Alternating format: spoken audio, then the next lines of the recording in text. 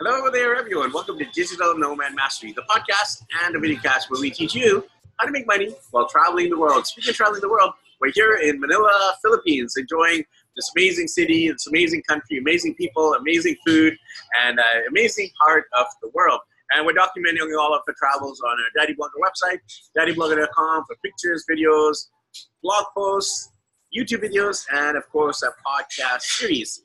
And one of the things we love to do on our podcast is interview fellow parents, fellow Canadians, fellow entrepreneurs, and I have one on the show here today. And she's actually a friend of mine who I know personally from Vancouver, BC, Canada. She's come to some of my events I used to run there, and we stay in touch, obviously, through the power of social media.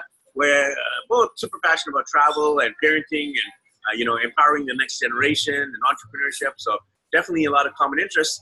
And on today's show, Sarah is joining us from just outside of Vancouver, in an area called Roberts Creek, Sunshine Coast, really beautiful part of British Columbia. Highly recommend you go and visit there. And we're going to be talking all about positive discipline for family travel. And it's a great topic because I have 3 kids. And man, is it stressful with the sibling rivalry, the toddler tantrum, and the long bus rides, long flights. So I'm super excited to get Sarah's insight into this important topic. So Sarah, how are you doing over there in beautiful Sunshine Coast today? Hi, Ricky. Great to be here. Thanks for having me. And I'm doing good. Yeah, thank you for being on, Sarah. Why don't we get to know you a little bit better? If you want to share a little bit of your background and a little bit more about yourself. Sure. Well, first, I'm a mom of 2. I have a son and a daughter. My son is 9 and my daughter is 6. We haven't done too much traveling since we had kids. We took them to Mexico this year. That was fun and exciting. But before that, we did, my husband and I lived in Dubai for a year and traveled around from there a bit. So hit up some cool places like the Maldives and Oman and Vietnam and Cambodia. I think Vietnam's probably my favorite. Been to Morocco as well. I have a background in social work, and I've been working with families for about 10 years now. I run my own business doing parent education and support. I love developing parent education curriculum. So I develop programs for parents and then deliver them either online or in person. I did a Dads Matter group this year. That was really successful and really exciting. Got some inspiration from you and your blog. And our little group of dads decided to branch out and start their own group, peer support group. So I'm really excited about that and having that happening on the coast now. I'm also a family therapist, so I see mostly couples, but I do some children's counseling and some full family counseling as well. And last but not least, I'm a bit obsessed with essential oils. So I'm always rolling something on me, smelling good. Sounds great, Sarah. Thank you for sharing your background. One of the things I love to do on the show is you not only find out what people do, like you mentioned, counseling, education, essential oils, but not only what you do, but why you do it. I'd love to hear a little bit of the backstory of why did you get so passionate about not just being a parent, but actually educating parents, equipping them, supporting them, teaching them about discipline. Tell us about the why behind what you do. Yeah, I started doing parent education classes when I was doing my practicum in social work. And somebody asked me to develop a program for parents of spirited children. And so I developed that. And as I was developing it, I was super fascinated by all of the information I was finding. And then when I started delivering the program, I realized I was giving all of these examples from my own life and my own child. And I went, oh my gosh, I think I have a spirited child. And having the information just empowered me so much that I felt like I understood my child more. I felt more competent as a parent. I felt more like I had tools and resources that I could turn to when we had challenging moments. And I felt really passionate about sharing those feelings with other parents. I want to empower families. I want them to have deep connections and feel confident and empowered within their family unit, so that when struggles come up, they know that they have each other to lean on. Yeah. Definitely, very encouraging. And, obviously, families, you're going to have conflict. Me and my wife, we have conflict, we have fighting. It's very normal. And you see the divorce rate is like 50% plus. And that conflict, unfortunately, can have a ripple effect. And if people stop communicating and hold those grudges and unforgiveness, it can definitely get worse, and it affects the entire family unit. So what you're doing is obviously very, very, very, very important for the family unit, for society, for the next generation, for kids' health. So, I just wanted to commend you on the work you're doing. So in terms of I love to cover both, kind of like the three sides of a family, right? You got the marital bond, you got the parent kids, and then you got the family unit. So in terms of the marital unit, I really believe that's the essence of the family. If you have a healthy marriage, you can have healthy kids and the healthy family unit. So what are your top tips for being in a healthy couple relationship? I completely agree. The happy couple relationship is kind of like the foundation of your family, right? And when you are doing well, then your children feel that, and they are more likely to thrive, instead of just try to get by and survive, right? I'm also Gottman trained, and I don't know if you know much about Gottman's relationship research, but it's pretty amazing, the information that he's come up with. And one of the things that always struck me is he did a study where he took children's urine samples and tested the level of stress hormones in those urine samples. And he said that you could tell whether the parents were arguing or not based on the forms they filled out, but based on the level of stress hormones in the kids' urine samples. That up to 48 hours after parents were arguing in front of kids, they had stress hormones in their urine samples, which I found fascinating. But his research also shows that when couples are doing well, that children do amazing. They do better in peer relationships. They do better academically. The babies cry less. They are attached to dads more. Dads are more involved. That women have less postpartum depression. That the family is more successful and more satisfied overall, and the divorce rates obviously decrease. So I think top tips for happy couples is really seeing each other as equals, right? Like dignity and respect, and giving each other some grace and compassion. I think that we often get caught up in doing the mundane, monotonous stuff that we have to do as parents, in running our families. And sometimes we get caught up in that and forget about why we fell in love in the first place, or putting our relationship on the front burner instead of the back burner of the oven of our life. And so just the small things, like meeting our greetings with each other, like when was the last time you greeted your wife like you hadn't seen her in 3 months and you missed her terribly, right? Do you just walk past her and be like, hey, how was your day? Or do you stop and embrace her and say, oh, it's so good to see you after being away from you all day, right? And give her a long kiss. So I think it's the small things that really make a difference in relationships. Man, guilty, Sarah. I gotta embrace my wife and give her the passionate hug on the lips. So thank you for challenging me on that.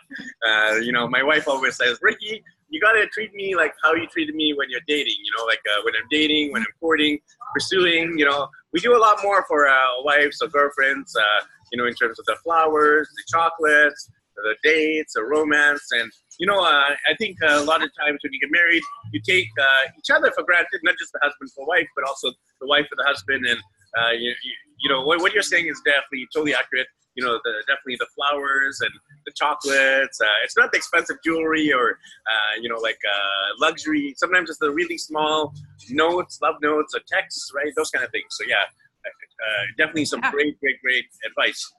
So let's move on to kind of the second area about the parent-child relationship, right? As moms, as dads, we want to be the best parents we can be. But of course, we're busy working. We got to figure out the work-life balance side of things and maintain a sanity while managing the multiple responsibilities of being a parent. So what would you say are your advice, suggestions, recommendations on how we can be the best moms, the best dads possible? I think a lot of it comes down to the same thing as having the best couple relationship, right? Horizontal relationships, everybody wants to feel dignity and respect no matter how old they are. That is part of our human makeup. We want to feel like whoever we're talking to is providing us with dignity and respect. And when we feel like somebody is talking down to us, then there is a gap in our relationship, and that creates conflict in how we respond. So if you think about it like this, you want to have dignity and respect always as a human being. And when somebody tells you what to do, then you have the choice of, do I keep my dignity and respect and not do what they say to do? Like, for instance, do my homework, right? My mom says, do your homework. And I decide, do I keep my dignity and respect and not do my homework? Or do I do my homework and lose my dignity and respect? So if I keep my dignity and respect by not doing my homework, then I may have to face the consequences of my mom being upset with me, my teacher getting upset with me, but at least I have my dignity and respect, right? So I think we often put kids into this position where they have to choose between keeping their dignity and respect and, doing what we're asking them, like maybe obeying us. I don't like to use the word obeying because, I think maybe even we don't want dogs to obey us, really. Maybe just pets to obey us, not children, right? But I think really what it comes down to is connection. And so when we pay attention to our kids, and I mean like look up from our screen and look them in the eye and give them the respect of listening to what they're saying and responding to them, then they will do the same for us, right? And sometimes it doesn't take a lot to create that connection. For young kids, setting aside like 10 minutes a day of uninterrupted one-on-one time means the world to them, right? I was listening to one of your podcasts the other day, and you were talking about how all kids really want is your time. And it's so true. It's so true. All they want is our time and our focused attention on them, right? So we can see who they are and really enjoy them. Yes, I always say this quote, love to kids is spelled Time. And we're so guilty of technology and social media and our smartphones. And even when we go to their events, like sporting events or karate, martial arts, ballet, and we're glued to our technology, we're doing them a disservice because they're looking up and they're looking for approval. Mommy's happy, daddy's happy that I scored the goal or I did the ballet move or whatever, right? So it's really important, and I'm guilty as well. I always admit that I'm guilty first of not putting down my phone quick enough, long enough, and often enough. So guilty as charged and work in progress. So one of the areas that you specialize in is this whole area of positive discipline. A lot of people probably know what the term discipline means, and we can maybe imagine what positive discipline is, but maybe define the term first. What does that term mean to you, positive discipline? Sure. I think that discipline has got a bad rap. Discipline, I think most people think that discipline means to punish, when really it means to teach. And so positive discipline is just being proactive in teaching our children social and emotional skills for living a great life and being successful and being part of communities, and understanding that they are playing a significant role in the world, right? So positive discipline is really based on a few core beliefs that came from Adler, and they came from he was writing his books 100 years ago. But now brain science is showing us that really all of the stuff that he was writing about was right on the mark. He talks about how we're all hardwired to connect.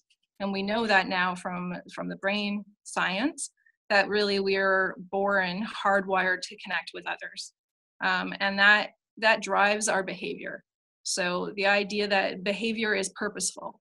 We all have this one goal, and our goal behind all our behavior is to reach this goal of feeling significance and belonging. So belonging means to connect, that sense of connection with people, and significant means meaning. I serve a meaning in this world. If I wasn't here, people would miss me, right? And so what he taught was that when we have misbehavior, it's really a form of a mistaken belief about how to reach that goal of significance and belonging. So positive discipline was created by Jane Nielsen in the 70s and has been around for a long time, but it's growing. It's in 60 countries now. And I just attended the conference this year. It was held in San Diego at the beginning of July, and there was trainers from 20 different countries represented there. So it was pretty amazing to listen to how positive discipline is being used around the world to really create more peace and hope in the world. And more of those horizontal relationships, right, where we're keeping everybody's dignity and respect intact. Yeah, and speaking of around the world, of course, when you're traveling, you need discipline because you're taking flights, you're taking buses, you're in shopping malls, or you're going to have discipline problems or tantrums or sibling rivalry, no matter where you are in the world. But of course, when you're traveling, there's added stress of different cultures, different languages, trying to figure out where to go in terms of the maps and navigation and all. So tell us about what are your top tips for discipline while traveling, while on the road. Okay. So I think one of the biggest tips that I always tell parents, are you still talking? You muted yourself and then I couldn't see. Anyways. Okay, one of my biggest tips that I always tell parents is about how the brain works. And basically, there is a part in our brain that's called the amygdala. And when I'm talking with little kids, I like to call it the guard dog. And when the guard dog is basically the part of your brain that takes everything in and decides if it's safe or unsafe. And if it decides that it's safe, then everything's fine. But if it decides that it's unsafe, the guard dog will start barking and will scare off the prefrontal cortex, or what I like to call the wise old owl. So when the guard dog starts barking, the wise old owl flies away. The wise old owl is the part of us that helps us with impulse control, with logic, reasoning, language, planning, helping us solve problems. And so when the guard dog is barking and the wise old owl flies away, we lose access to all those parts of our brain. Now, for little kids, the prefrontal cortex isn't even fully developed yet. So when they lose their wise old owl, it's really like primitive, right? Like you're going caveman style here, because they've got nothing. They're offline completely. So what can be really helpful is to connect with them. When we connect, we're able to soothe the guard dog down and help him stop barking so the wise old owl can come back. So the saying goes, connect before you correct a behavior. That way, you can actually teach the lesson, because when your wise old owl's gone, you can't take in any information. So there's no point in trying to correct a behavior or teach a lesson when your child is in that state of tantrum or upset. The best thing to do is help soothe them and get them calmed down. Now, I don't know if this is the same in other places around the world, maybe you can enlighten us, but I know in North America, we have a myth in our society that children learn to self-soothe by being left alone to cry it out. And that's just not the case. The fact is that children learn how to self-soothe by us soothing them. So when we're able to soothe them and calm them down, then they learn how to do that for themselves eventually. So number one tip is connect before you correct. Number two tip.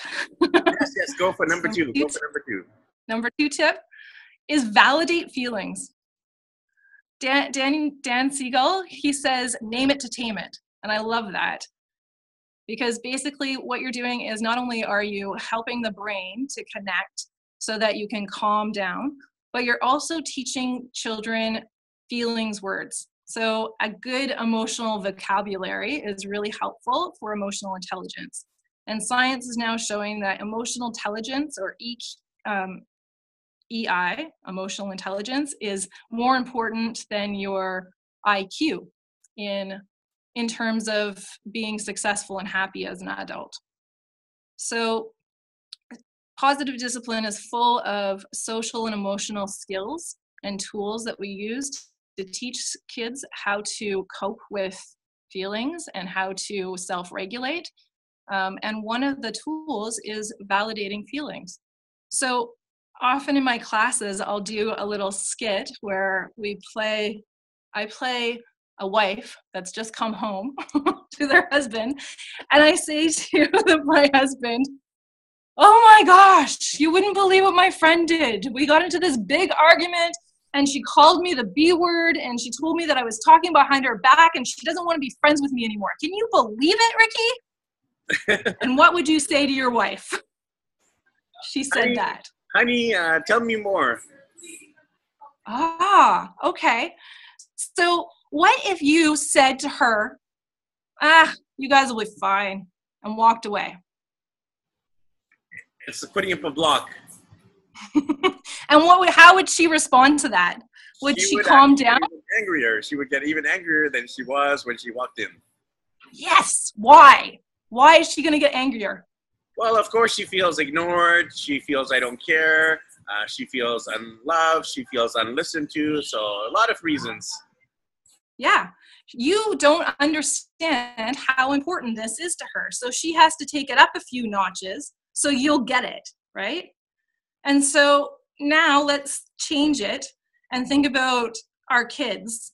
And it's dinner time, and you sit down and you serve your child the purple cup, but they want the pink cup.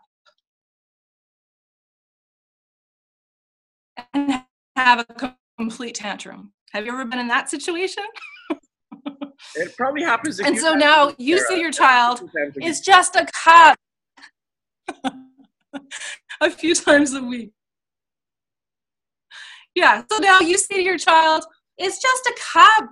Don't worry about it. You can have the purple one tomorrow, right? And what happens? Your child has to take it up a few notches, right? Because you don't get it. You don't understand how important this purple cup is to them, or the pink cup is to them, right? So they're going to take it up. But if you validate their feelings, then they'll start calming down. And you don't have to give them what they were wanting. You don't have to give in and say, here's the pink cup. No, but you have to say something like, oh, you're really disappointed. You wanted the pink cup tonight, huh? Right? And then we're naming it to tame it. We're connecting before we're correcting, and they're going to calm down. those examples are rock solid, man. I'm gonna practice those. You know, my kids, I have three, right, and they always fight about everything. When you give them a different size, whatever. When you give them a different thing, and one kid likes the one thing that the boy got, and the other two are fighting because they want the exact same thing. So instead of just saying like, you know, like you said, kind of shutting them down and say that's yours, saying, oh, I really understand that you wanted that toy. But, you know, unfortunately, there was only one of those.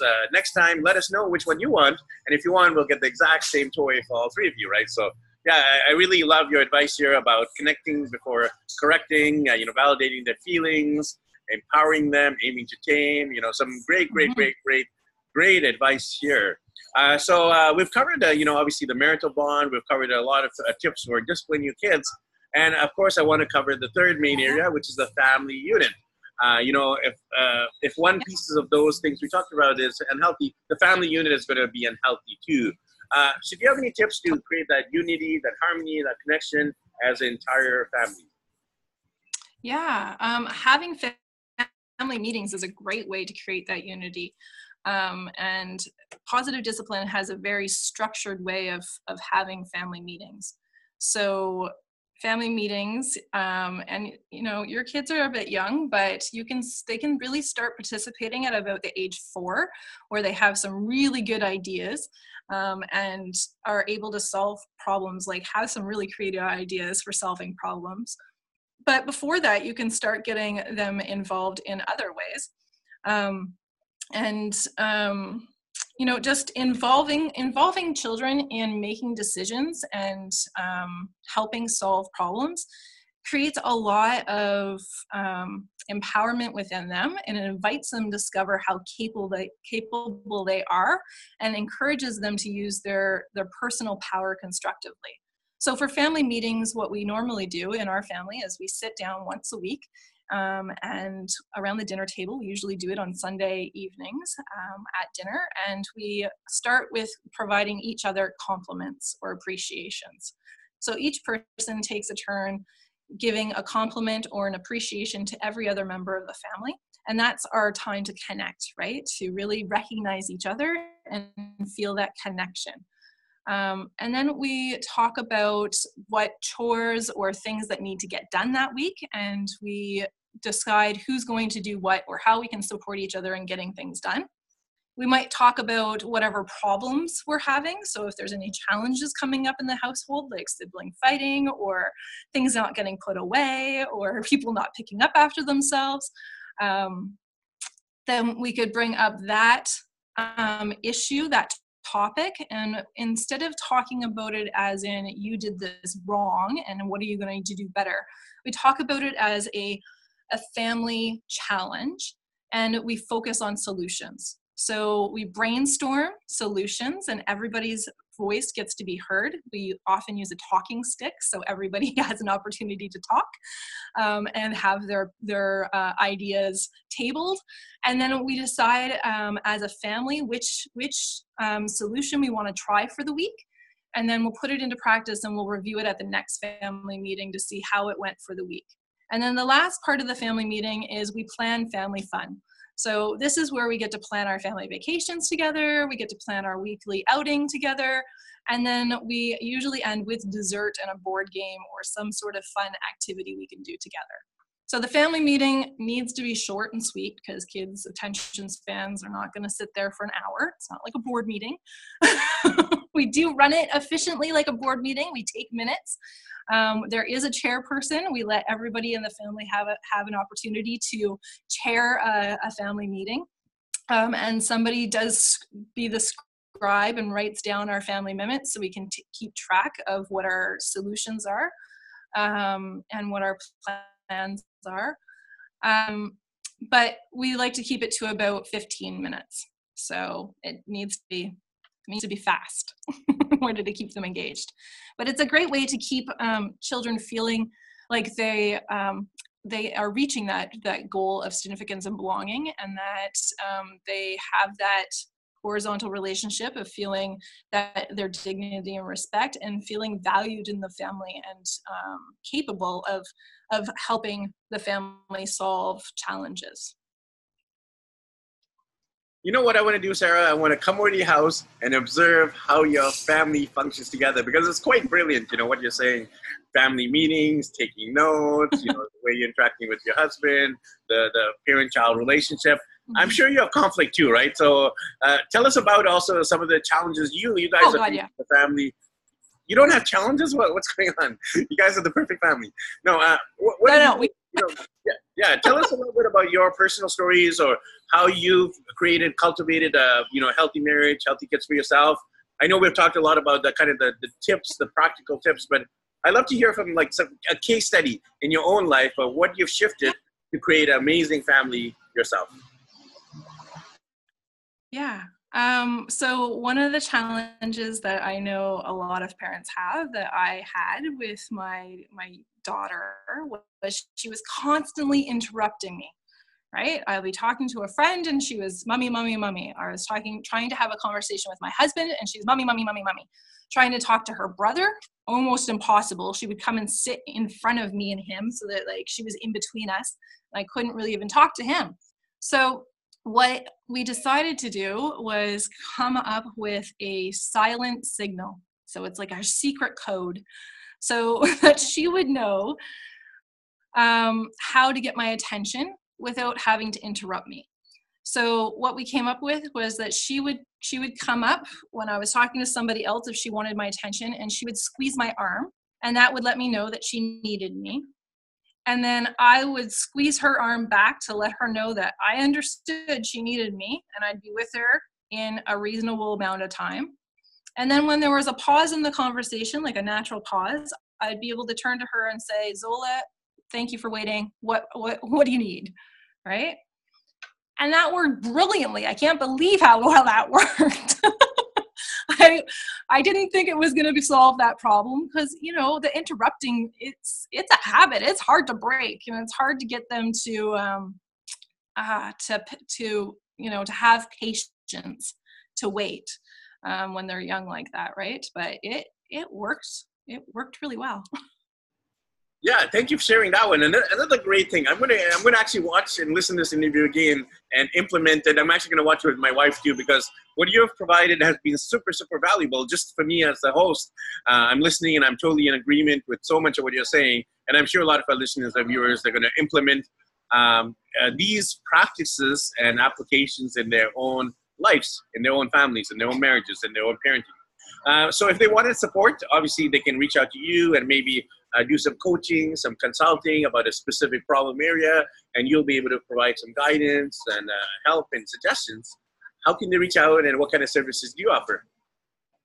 Yeah, of course. They could reach out to me. My email is connect@sarahjoseph.ca, and my website, which is going to be redone soon, but is still functioning now, is sarahjoseph.ca.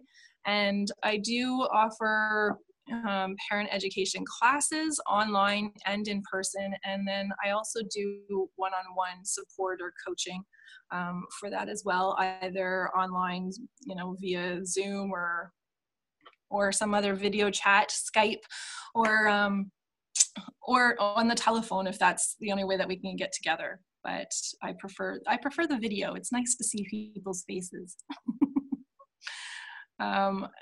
Yeah. Yeah, so there you go. sarahjoseph.ca, easy peasy. And I'll have the links below on YouTube and also, of course, on iTunes and other podcast directories, sarahjoseph.ca. Make sure you check out her resources. And if you are in a point of struggle in any area, we all have some kind of struggles, financial, health, relational, right? So if you're struggling in any of those areas, Sarah will be happy to help support you. So Sarah, it's great to connect. I was super impressed by all of your wisdom and insights and expertise in this area. So thank you for sharing with me and for all of our listeners and viewers here today. Yes, thank you for having me. It was really fun to talk. It was a lot of fun. And thanks everyone for tuning into this episode. Definitely a very inspiring one. Make sure you watch it again or listen to it again. Make sure if you're just listening or watching alone, bring your partner along, your girlfriend, your boyfriend, your spouse, your husband, your wife, maybe even your kids if they're a little bit older and mature enough to understand. Watch it together as a family, right? Listen to it together on the car ride, on your road trip. It will definitely help your family become stronger. And make sure you follow us along as well. I have a special passion just for dads. If you're a dad who's struggling, I'm here for you. So you can connect with me at daddyblogger.com. And we'll catch up with you guys in the next episode.